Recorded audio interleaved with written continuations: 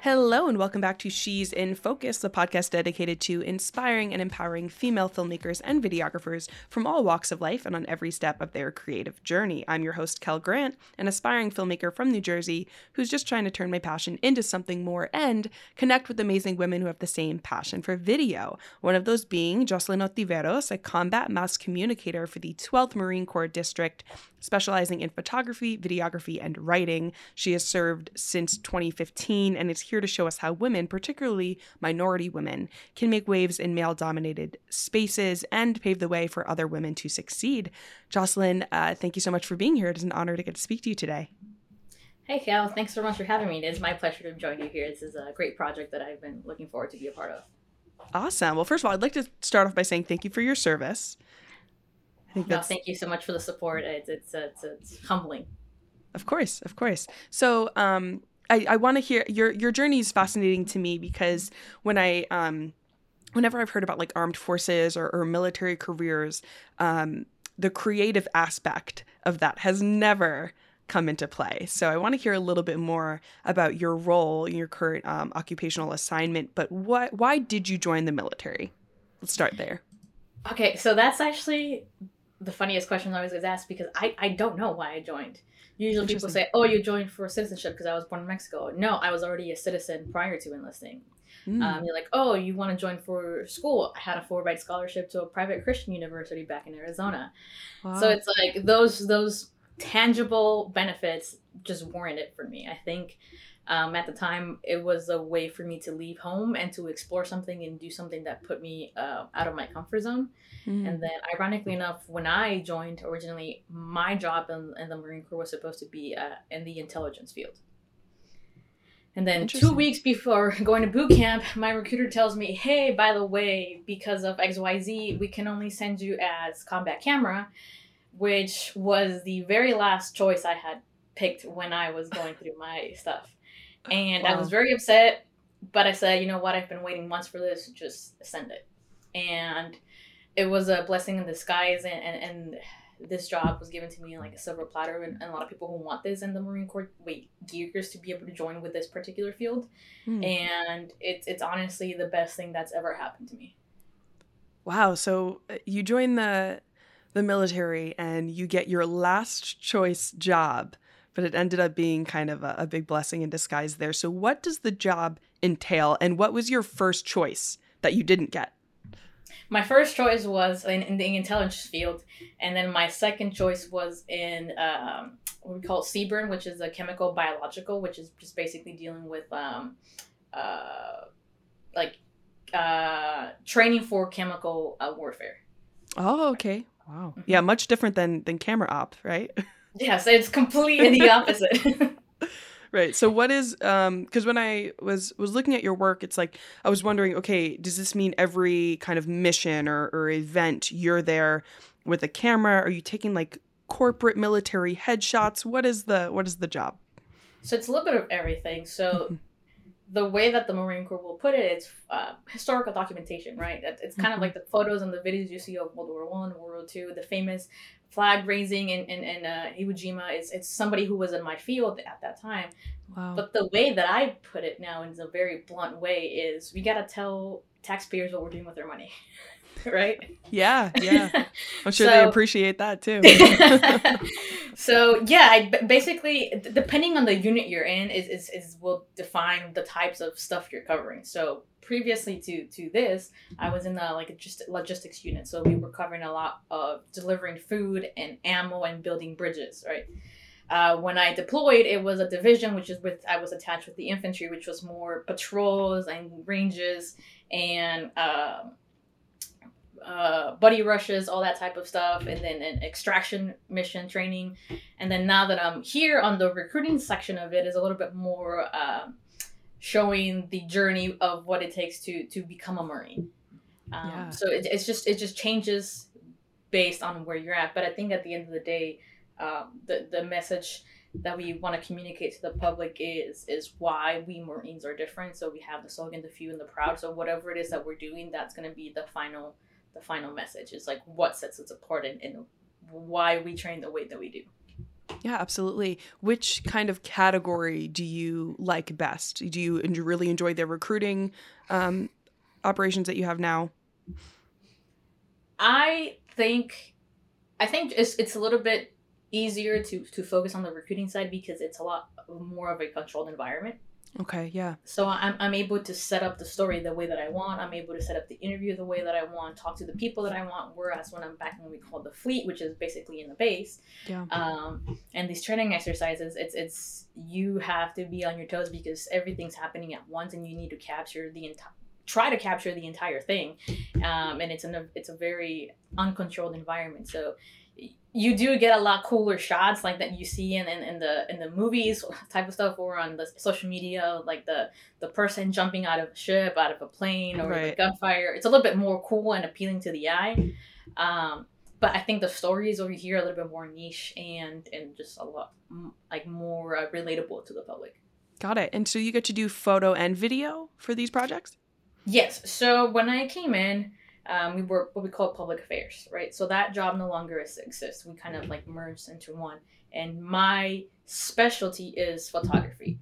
Got it. But we cross-train, and they can send me to do video, even though I'm a photographer by trade, or they can even have me do some graphic design work, because that's also part of our job field, is designing posters and logos and that sorts of stuff. And that's not my strong suit whatsoever, and I avoid that.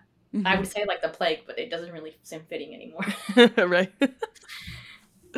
Oh, wow. So, I mean, did you have all of these kind of tangible creative skills before you got assigned, or is a lot of the training on the job? So I had never picked up a camera, quote unquote, professionally before. Right. Right. You just had the point and shoot cameras for the family functions and everything, mm-hmm. right? And I honestly was so upset with my recruiter. So I told my instructor, I don't want to be here. I'm not going to purposely fail because that's just not who I am, but I'm not going to try. Yeah. Right. And I got the second highest score in the class without trying. So imagine, imagine if you apply yourself. Yeah. Exactly. And then I get to my first unit, and I was taught just photo and writing at the time. And they're like, hey, we need you to go make a video. And I was like, what? Camera, video? I just know how to click the shutter for the photo, and that was it. Right. And I have no idea. They're like, they didn't teach you video? And like, no, they just taught me photo and how to write a story. That was it.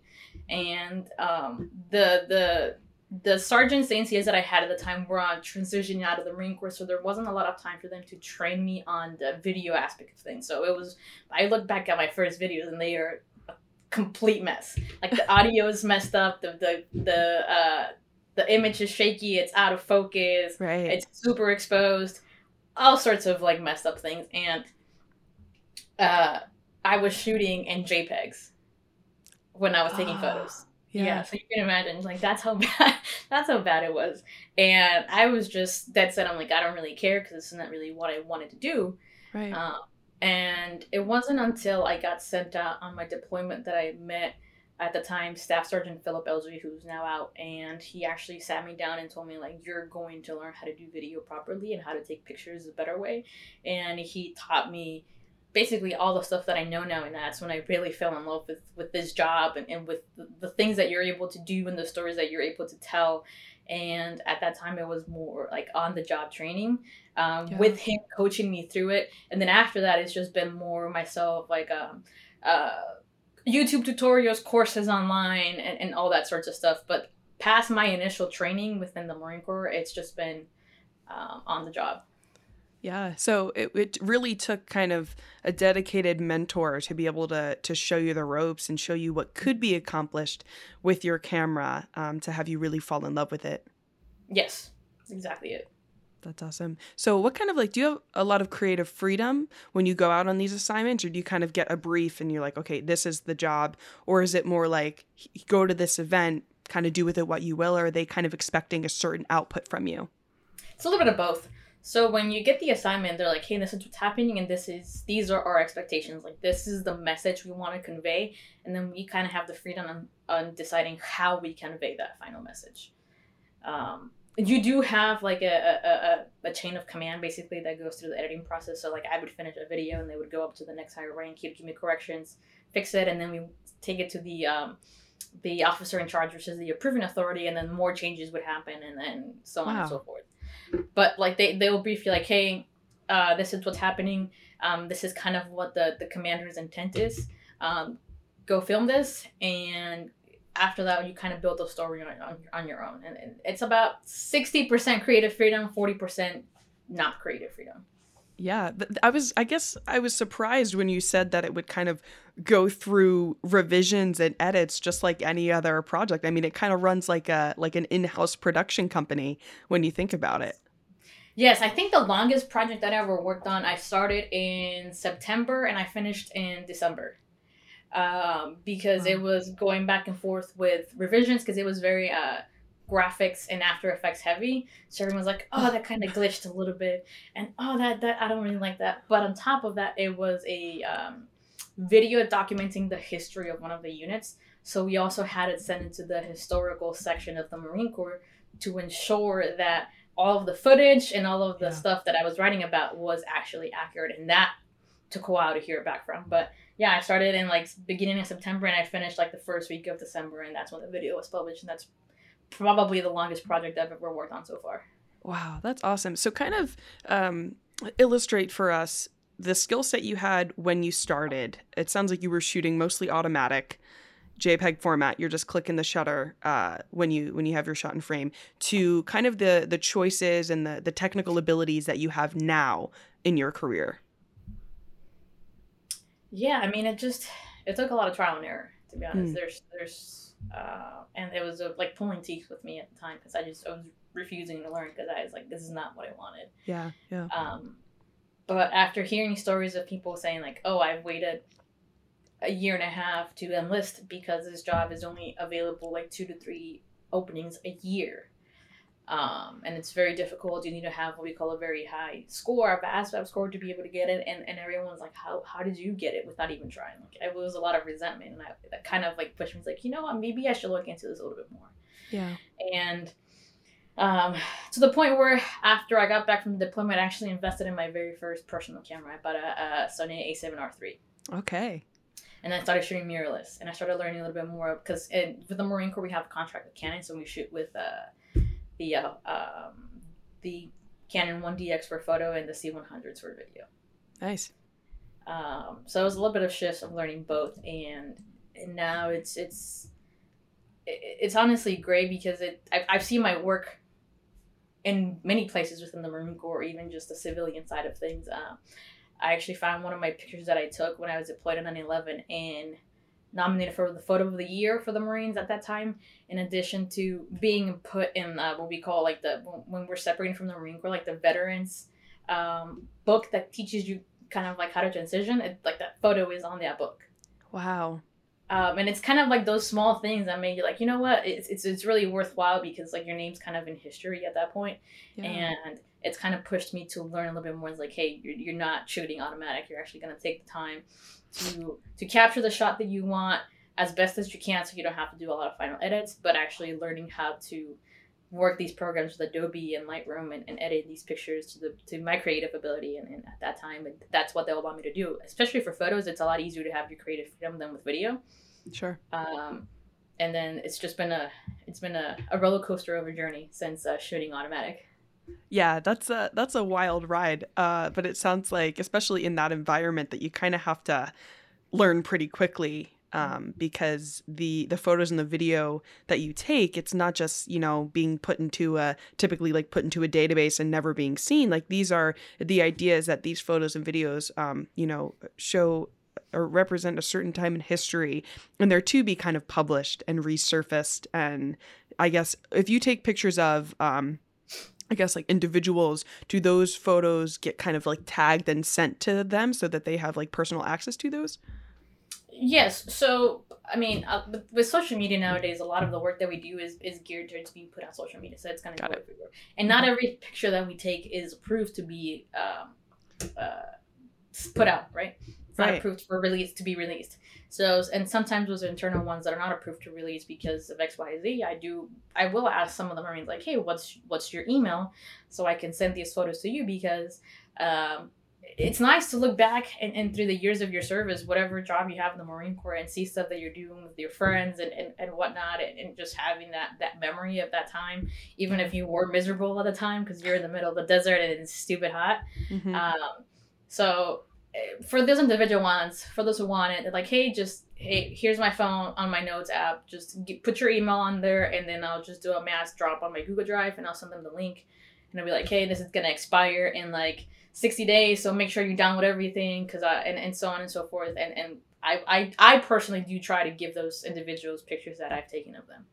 Yeah, that's awesome. Yeah, because it's not only, I guess, for the Marine Corps as a whole, but for the individuals that are serving it. It's got to be nice to be able to, even just in your own personal kind of flip book or Rolodex of photos, to have those memories. And it's really awesome that you have the opportunity really to capture that and kind of be part of the legacy that these Marines are putting forth. So I think that's really cool.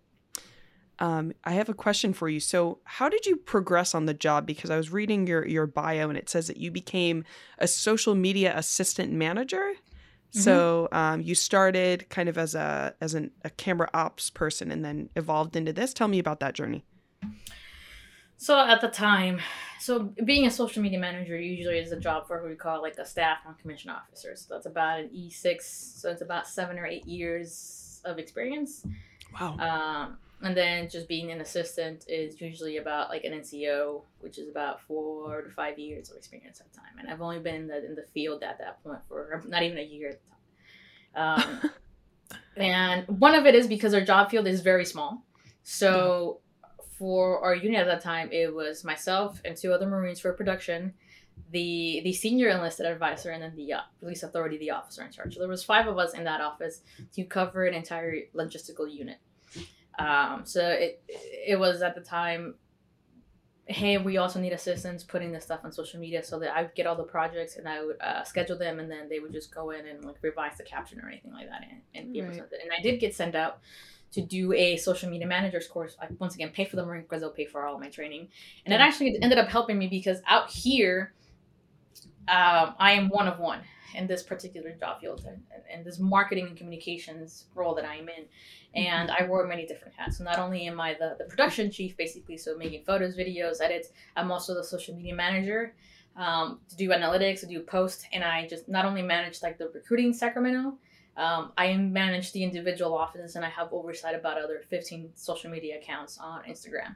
Wow.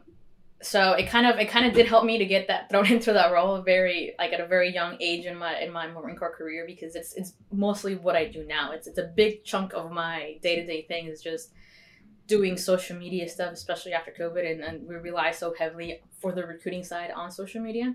Yeah. That it's a big part of my role now, and it's. I don't hate it, but I do miss being out in the field and actually doing my original job, which is taking photos and making videos. Got it. So have you taken, because you said you're really not out in the field so much anymore, and I'm not super familiar with like the structure of how your life as a Marine goes. So have you taken your creative talents kind of outside of your work with the Marine Corps? Do you do kind of film or photograph for fun on the side? Because I know you said you got a camera. Are you freelancing at all? What does that look like? So I do for a lot of the Marines right now. And honestly, I just tell them like, hey, either pay for my gas or buy me lunch. Yeah. Is a lot of the stuff that I do for my Marine friends, right? So in July, I actually filmed the wedding. I didn't film. I'm sorry. I did photos for one of the Marines who got married. And I was like, hey, just pay me in food and give me gas money, and we'll call it even, right? So I have done wedding photos. I did a vow renewal last year. A couple of friends just wanted to do like model shoots and going out into the river and like stuff like that. And I freelance in that sense right now, just to kind of build up my portfolio, not really charging people money. Right.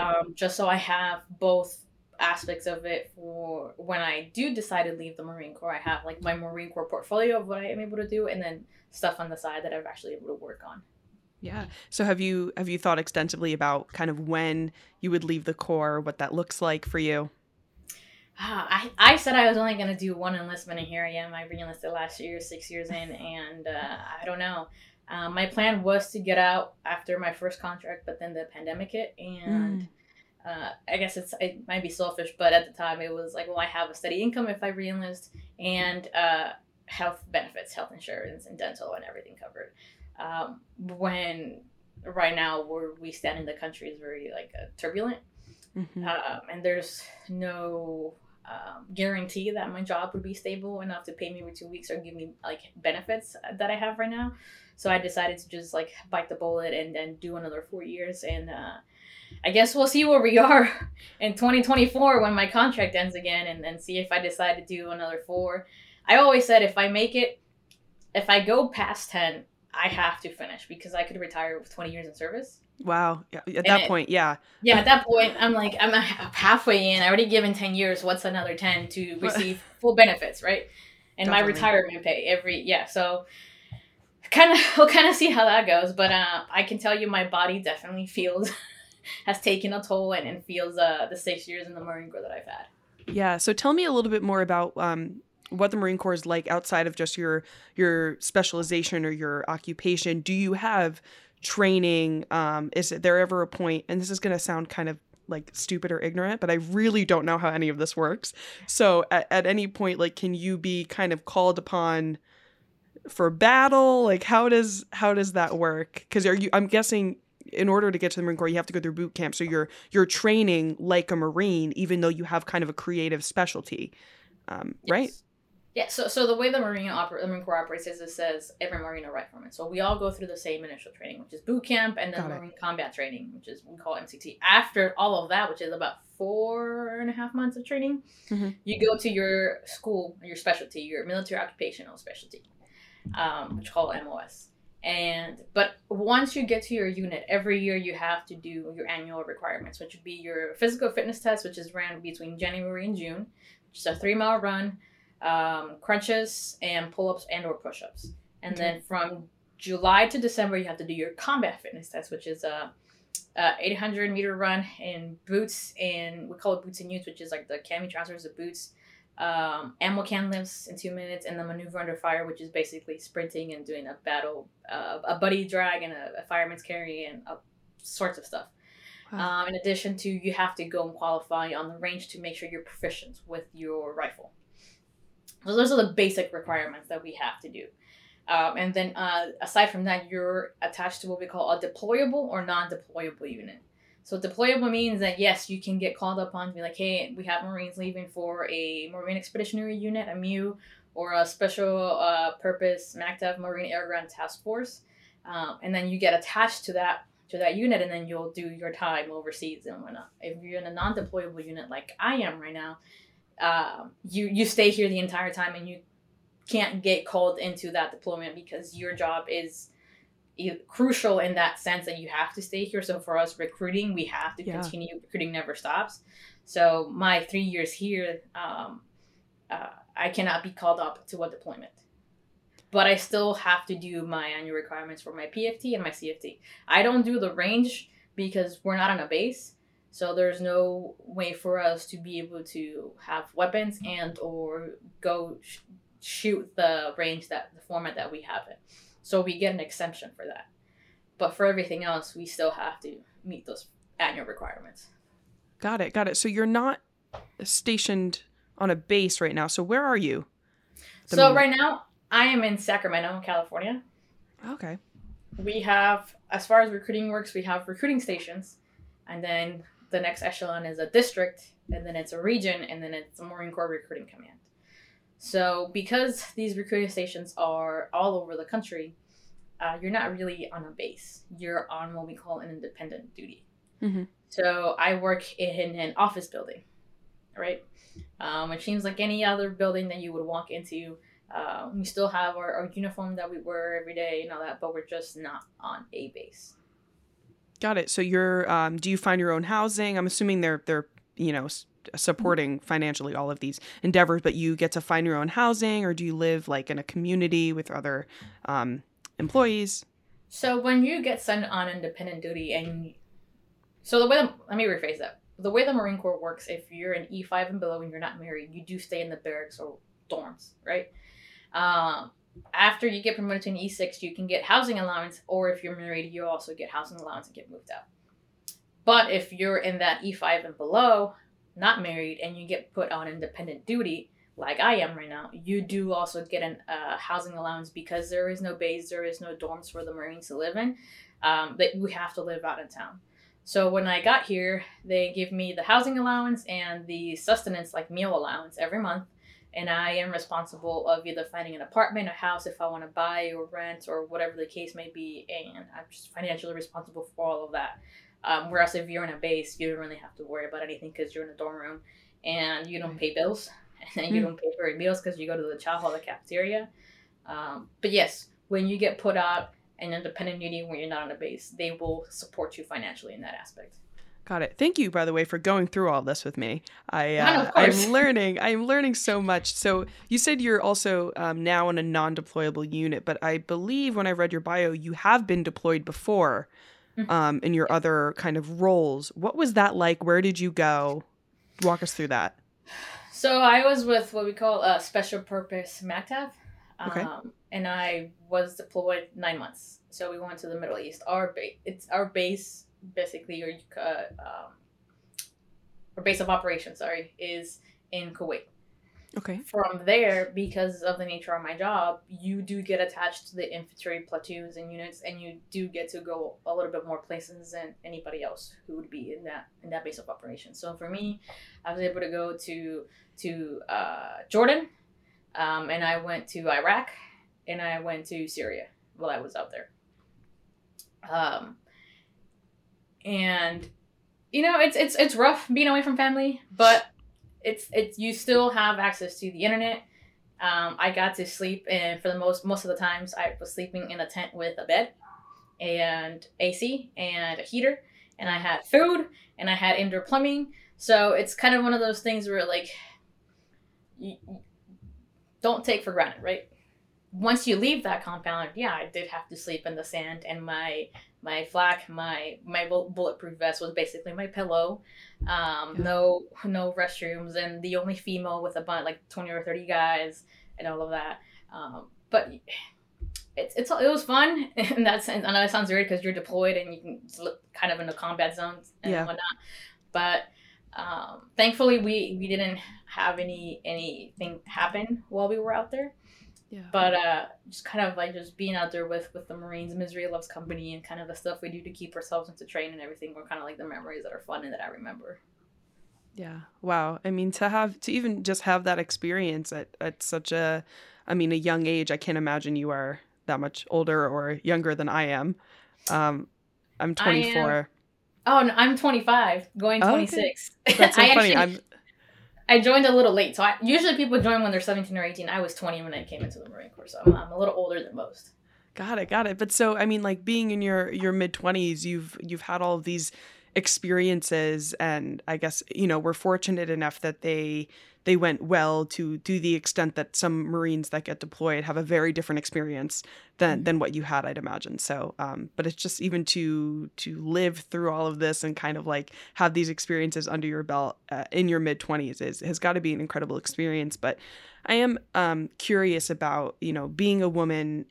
What was your experience like in the Marines in a male-dominated space? And I mean no disrespect when saying this, but the armed forces has always been so welcoming to diverse candidates. So what kind of walk us through like the good, the bad, and the ugly of navigating this space? Yeah, no, it's a roller coaster, and you do have to fight for like your seat on the table, basically, and fight for that respect. When I was deployed, I do remember at the time it was like, well, we're gonna send Corporal at the time onto Veros with you guys to document and film everything, and they're like, well, she's a female, and they're like, well, we won't have like any separate housing for her or like any separate like indoor plumbing, and I'm like, what does that have to do with me being able to do my job? Like, what? Right. How is that relevant? Like, it doesn't matter to me. And they're like, whatever, fine, and then they'll relent. And once you show them that you can keep up with them, whether it's hiking, whether it's carrying your weight or whatever it is, they kind of like just leave you alone. And I was fortunate enough that I was able to do all of that to the point where when they were going out again, they would specifically request me to go with them. But it is a fight at first. I was supposed to go to Afghanistan, but they sent the male Marine, one of my counterparts, instead. And they're like, hey, we're going to replace you 30 days after he's done, and we're going to send you out there. And I was like, okay, cool. That never happened. One, because it's like, oh, we don't have any accommodations for the females, and stuff's already there and everything. I was like, well, I mean, why are you impeding me doing my job, having the opportunity just because I'm a woman? Like, yeah, it's irrelevant. Like, I was just like, I don't need a separate sleeping quarters. We're all going to be sleeping out in the field.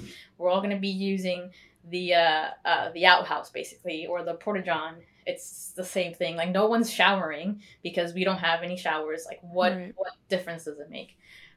So to me, that was very upsetting because at that time, the Marine that I was also a driver for, so the Sergeant Major, which is one of the highest rankings, had specifically worked out combat camera to go to Afghanistan because he wanted me to go.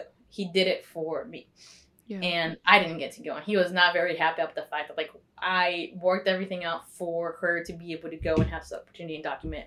And it kind of was taken away from me. Yeah.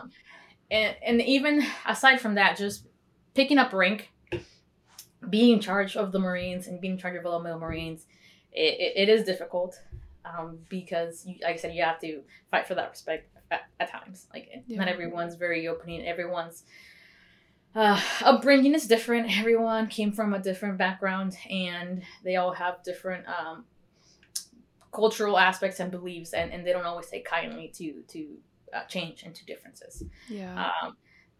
The benefit is that you don't really have an option in the military. It's like they're in charge of you. You will listen to them, or else you will get punished. You will get in trouble. So it's in that sense, it's like you can't really fight that back too much. But it is frustrating at times when you're like, when it's frustrating at times when you're telling somebody to do something, or you're trying to mentor them and they just don't have that respect for you just because you are a woman. It is a lot more rare, but I have encountered it. Thankfully, I've been fortunate enough where I haven't had too many instances of that. But even for myself, I do find myself thinking when I have had female leadership, and saying like, oh, she's such a bitch.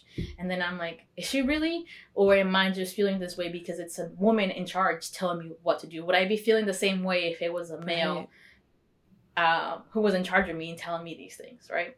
So, and I think it just happens to all of us.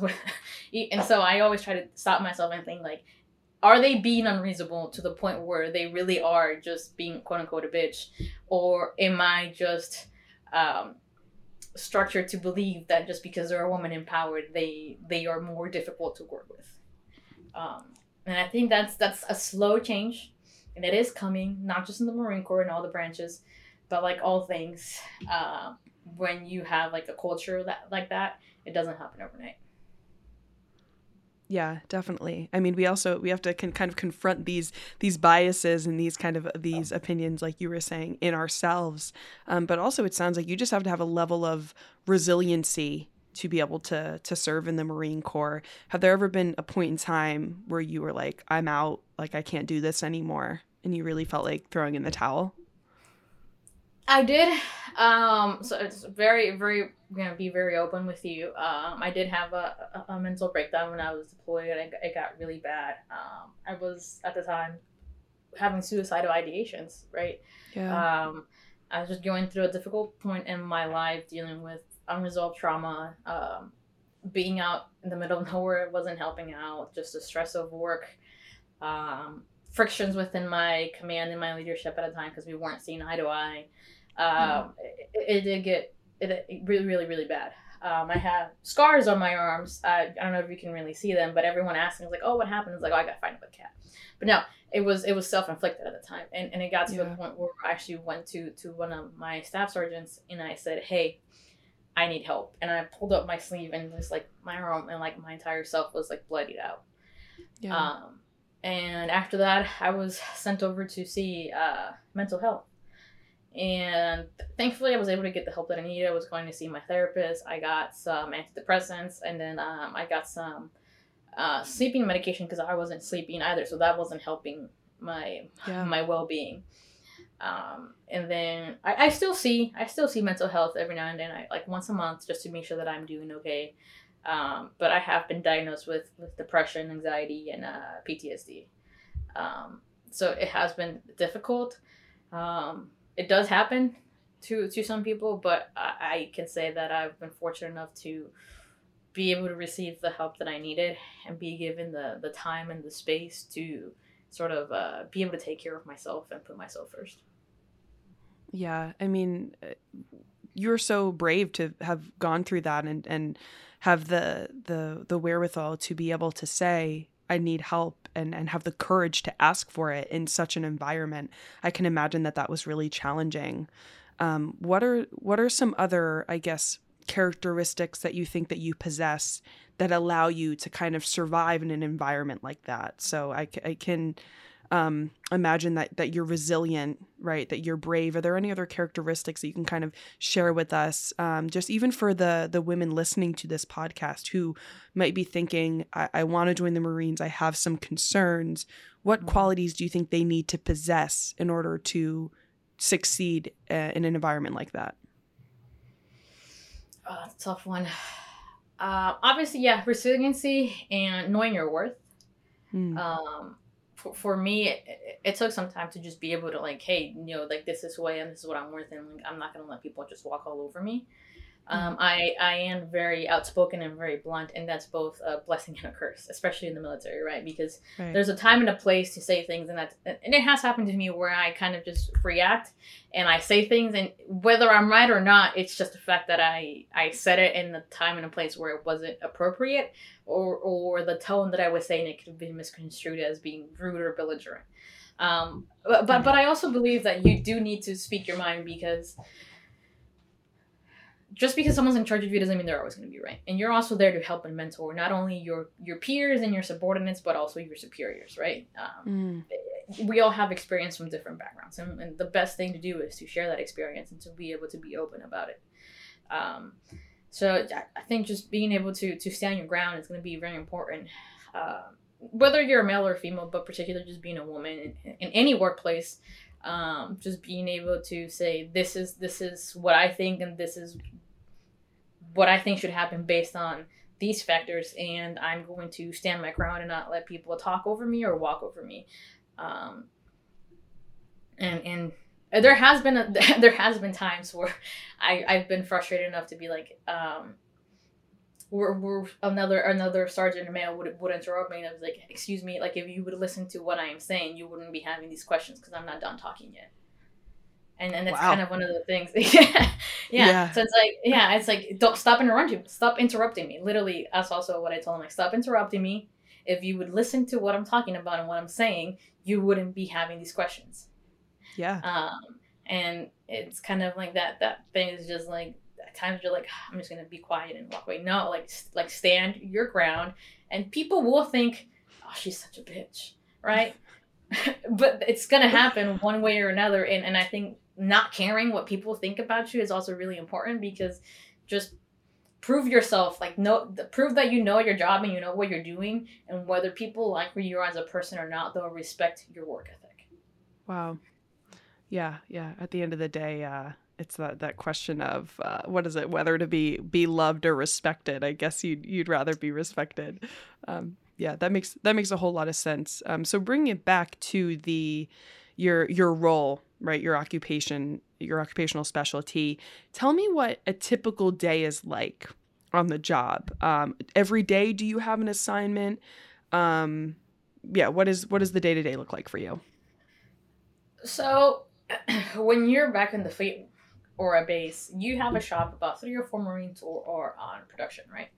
So I can go about a week without having a lot of work, and then I can go 2-3 weeks where I'm like a busy bee, just working every day, right? Right. It just depends on the time of year, it depends on your personnel, and it depends on the person in charge of you. My last unit, there was 6 Marines on what we call production, meaning that they'll be the ones to get sent out to do photos or videos and whatnot. I had 8 projects. Everybody else had 1. And when I asked my officer in charge, I asked her like, "What's going on? Why am I the only one being tasked out?" And she told me, and I guess it's a humble brag, but she's like, "You're my most competent and talented Marine, and you're the one that I trust to be able to accomplish these things." And I was like, "Well, thank you. That's great to hear." But I also need to get some sleep. I also need to be able to get some sleep and be able to take care of other things. So, and then now where I'm at, I'll come into the office around 8:30. I'll check my emails for about an hour and a half. Scroll TikTok for a little bit. Naturally, yeah. Go make my social media posts for the day or for the week, depends on what our target is, and then go through the 15 accounts that I manage, just to ensure that they're posting and that the stuff they're posting is appropriate, and then kind of check the analytics for a little bit. And then after that, it just varies on what we're doing. So for example, this past weekend, I was working Aftershock. So Aftershock was a 4-day rock festival. So Thursday, Friday, Saturday, and Sunday, I was working all day because I also do help coordinate events for recruiting purposes, right? That's also part of my job. So I'm also like in sales and vendors and media relations and all that stuff. Yeah. So there'll be days where I have 4 or 5 meetings with vendors about potential partnerships. And then the next day I'll be traveling to my offices because I do have offices all over Northern California and Western Nevada. So currently, I cover 180,000 square miles just by myself. Right. So I don't know how familiar you are with the West Coast in California, but from in Sacramento, which is the capital, drive 3 hours south to Selma, Visalia, Fresno, and I can cross the state border to Nevada, and I'm in charge of like Reno and Carson City. I've gone up to Redding, Chico, all that stuff, because I have an office in one of those areas that I have to visit like at least once every 2 months, just to ensure that they're getting the training in social media, they're getting training in media relations, supporting them with photo and video content, supporting them as a female Marine, because we don't always have a lot of female recruiters, going out to their schools, doing talks, what we call class talks, doing table sit-ups, pull-up bar challenges, and just being a female, it just immediately like draws in a crowd. It's like, oh, you're a female and you're a Marine, what's that like? So that's also some of the things that I support. So in this duty, I am busy like 4 to 5 days of the week, and prior to COVID, I was working 6 to 7 days a week.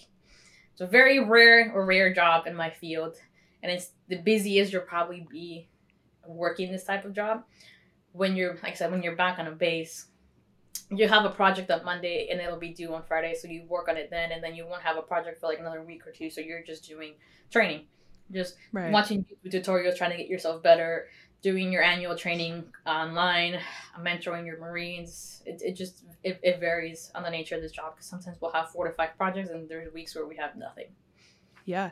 What do you kind of prefer, or would it be kind of an in-between? Like, you like being busy, but you also kind of like the assigned on Monday, due on Friday? Do you think there's a good balance? I mean, sometimes I do like being busy because it just keeps me focused with my ADHD, and just being able to like, okay, just a list of to-do lists. But I also do miss just having one project at a time and being able to focus my entire attention and my energy into that. Whereas here, it's like, hey, I have a project for a video that I have to do on top of 20 other things that I also have to take care of. And it's a little more difficult. So I stay busy, but I'm not giving it my all to this one particular thing. Because if I do, there's like a list of 40 other things that I have to drop in. That's kind of not how it is. So I do miss being back on a base and just being like, hey, you're going to go film this on Monday and it's due by Friday. Do what you need to do. So that it's a little bit more freedom that way, and just to be able to work at my pace and have my devotion and my dedication to that. Yeah, absolutely. But I can't even like drive home the point enough that the experience that you've gained in the past several years is incredible. Because I mean, the knowledge you have of photo and video, and now social media, and kind of the recruiting side of things, which I guess presents itself the opportunity to be good at like public speaking and managing people and things like that. It's such a well-rounded job opportunity, which I'm sure can be overwhelming and overbearing at times. But it's really cool to hear, like, from an outside perspective, to hear how much opportunity and kind of experience you're gaining in a field that I didn't even know existed before I met you. Yeah, it's my resume is incredible after this. Right. To say I've just been doing all of this without a college degree. So Yeah. if I do get out, it depends on the company that I would want to apply. I have all of the experience. I don't have the degree, but it's just whatever. Sometimes they ask for the degree, sometimes they ask for the experience, so on and so forth. But it is a little sometimes overwhelming because, hey, you're expected to have the knowledge of somebody who has like a master's in marketing and business management as a 23-year-old, usually Marine corporal or sergeant, managing a bunch of like 100 Marines and trying to get all of this stuff done. So it's not for everybody. Like doing this part of the job within my field is not for everybody. And I've had Marines ask me like, hey, do you think I should go out there? And I'm like, honestly, no. Knowing your work ethic, knowing your priorities and how you react, honestly, I think it would just be best for you and your well-being and your mental health, and for the unit if you just chose to go somewhere else, because it is a little overwhelming. But it's fun. I definitely a lot of experience, and I'm very grateful for that, because my resume will be pretty well-rounded if I do decide to get out and I have all of this stuff to put on there.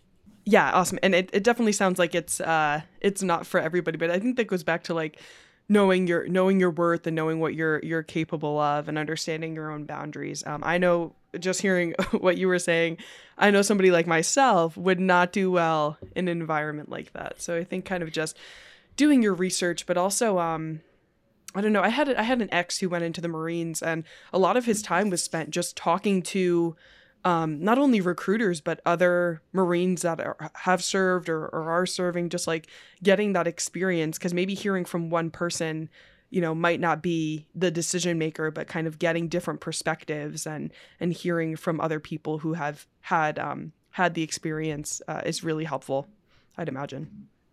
Yeah, and like, I'm not a recruiter per se. Right. So my job is not to sell the Marine Corps. So whenever I do my visits and one of the potential applicants will ask me questions, I tell the recruiter, like, I'm not going to lie to them. Yeah. It's like any other job, the way I put it. You have your good days and your bad days. You have your good leadership management and you have your bad leadership and management, right? And you have peers that you get along with great, and you have others that you cannot stand, and you have that work drama. It literally is just like any other job that you're going to have, except you're wearing a uniform, right? And you have a little bit different sets of rules. But you can't expect to go into the military and have it solve all of your problems, right? And that it's going to just be sunshines and rainbows, because it's not. And sometimes, like, yeah, life is going to be great and you're going to have a great time of your life, and then you're going to be told to do something you don't want to do because it's on a weekend and you're supposed to have the day off, and now you're working through a holiday, or you're getting sent down to 29 Palms for a week and you're in the desert and you haven't showered and stuff like that.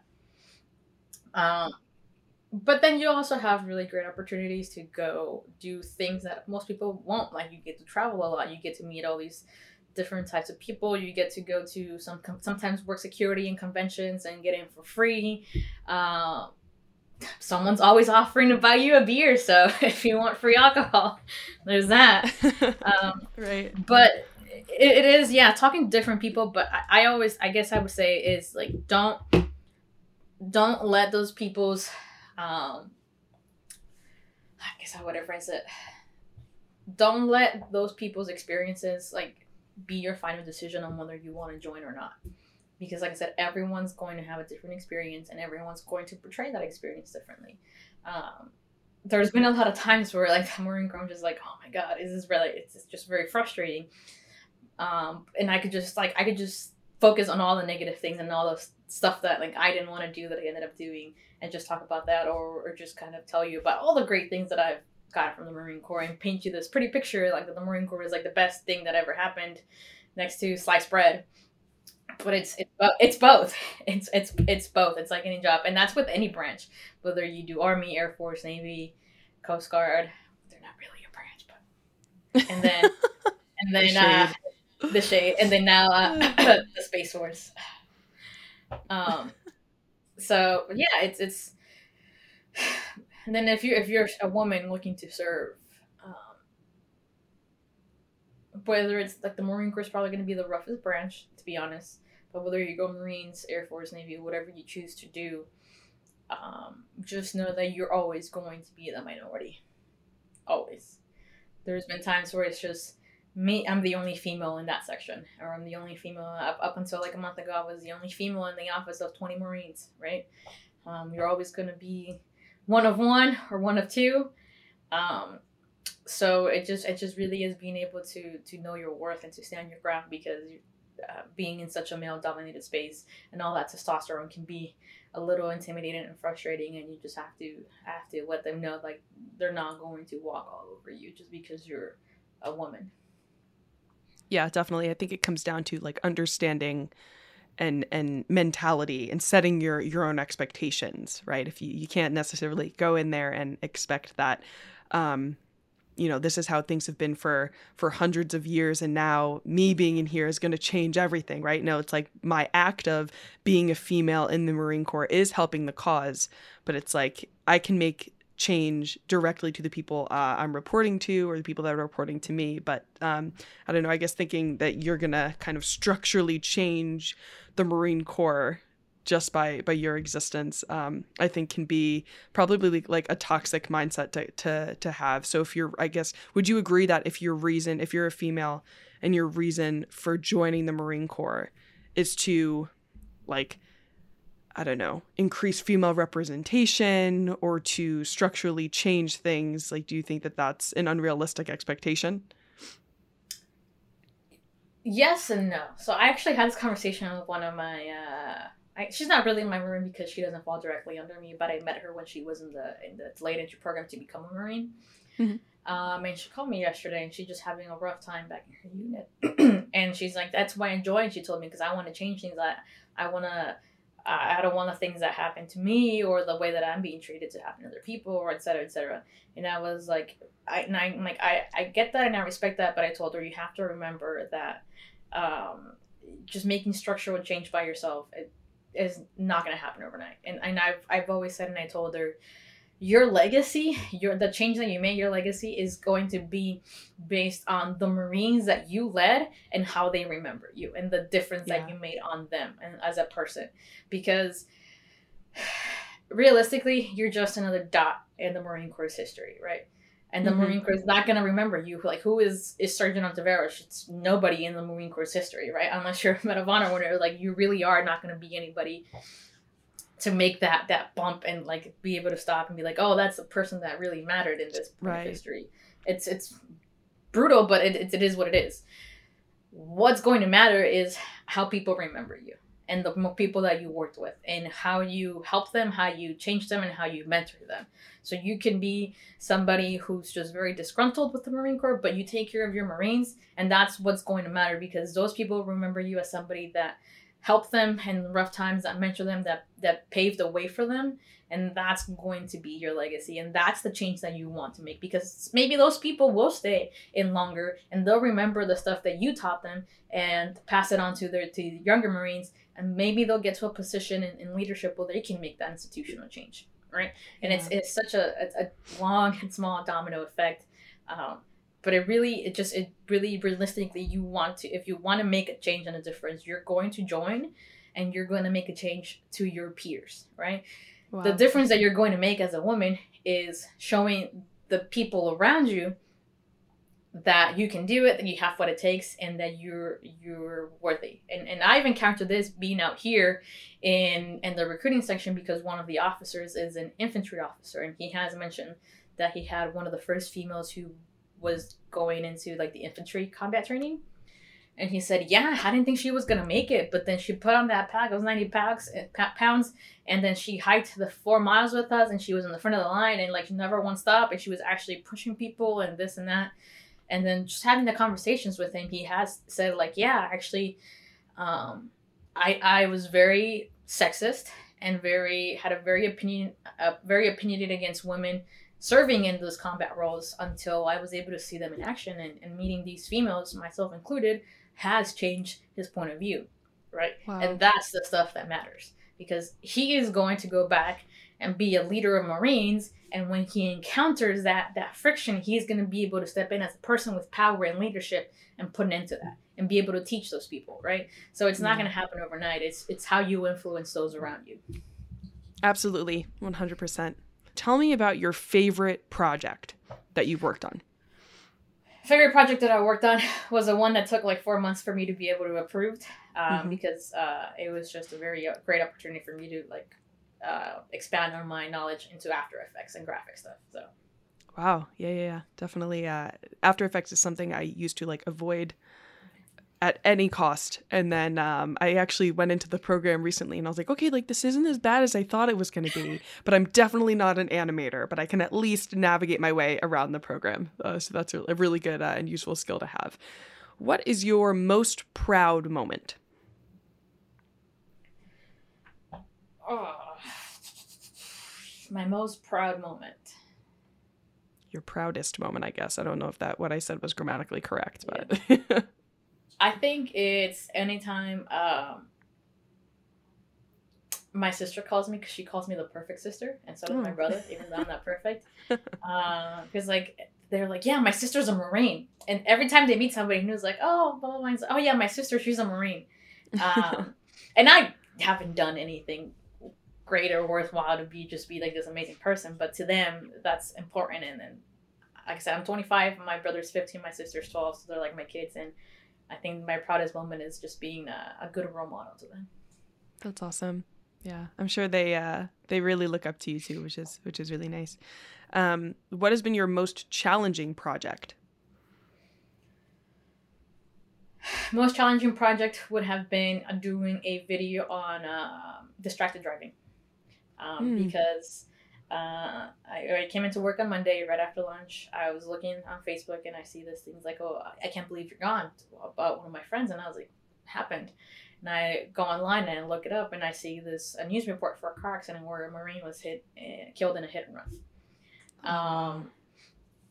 And then crying my eyes out and everything, my boss comes up and she's like, hey, the general wants a video before the holiday Thanksgiving about reckless driving, because Marines we want them to not drink and drive or text and drive and all these sorts of stuff, and be safe during these holidays.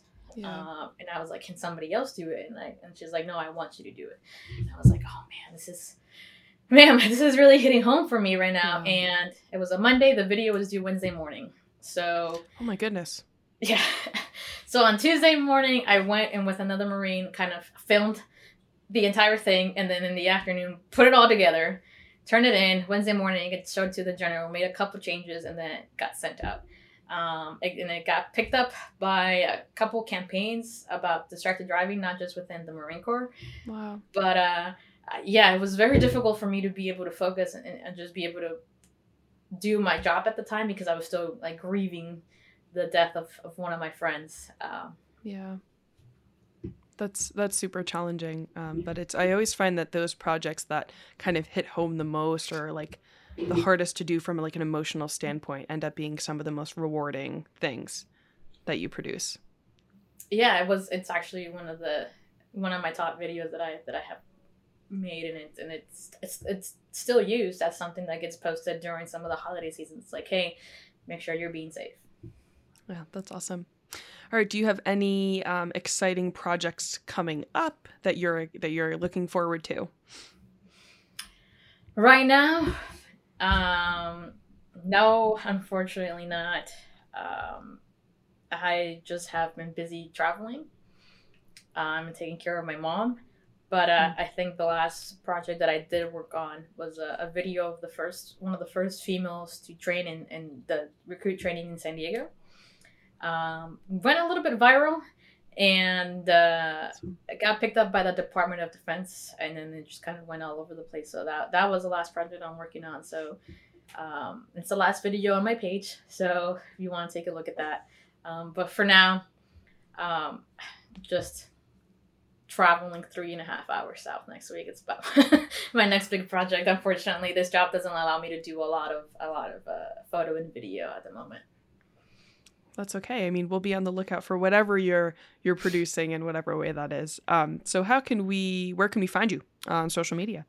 And social otherwise. media. So it's Framing Jocelyn, like a picture frame. And then for anything military related, you can also find me on Divids, DVIDS hub.net. And then just search my name, Jocelyn Ontiveros. And that's where you can also see all of the stuff that I produce for the Marine Corps, and that's where it gets archived. But I'm pretty active on my Instagram and my social media, so that's probably the best way to find me. Great. My final question for you, Jocelyn, is how can the viewers and listeners of this podcast support you as a filmmaker, but more so just in general, too, just as a woman in the Marines? We have a network of female filmmakers. How can we support you at this time? I think the best thing right now is to, with whether you're a filmmaker or not, is to not just me, but in general, give women a platform if you have it, and allow them to utilize that in order to be able to share their work and their experiences without needing anything in return, right? Because everybody's experiences, everyone's platforms are different, and just being able to share that space with women filmmakers and aspiring filmmakers, I think it's just going to be able to assist us, because unfortunately, when we're trying to get work, usually it's like you have a female and a male. Typically, people will try to work with like a male filmmaker. So just being able to allow them to have that platform and give them that space to grow, I think it's going to help not just me, but all of the women in this environment. That's an awesome message. Jocelyn, thank you so much for sharing your story today. I mean, I've learned so much, and I know our listeners are going to gain so much value from this. I can't wait for people to connect with you on social media. You and I will hopefully definitely stay connected. It's been an absolute pleasure talking to you today. So thank you so much for joining me. Thank you so much for having me. Awesome. So as always, thanks so much for watching, and I'll see y'all in the next episode. Bye.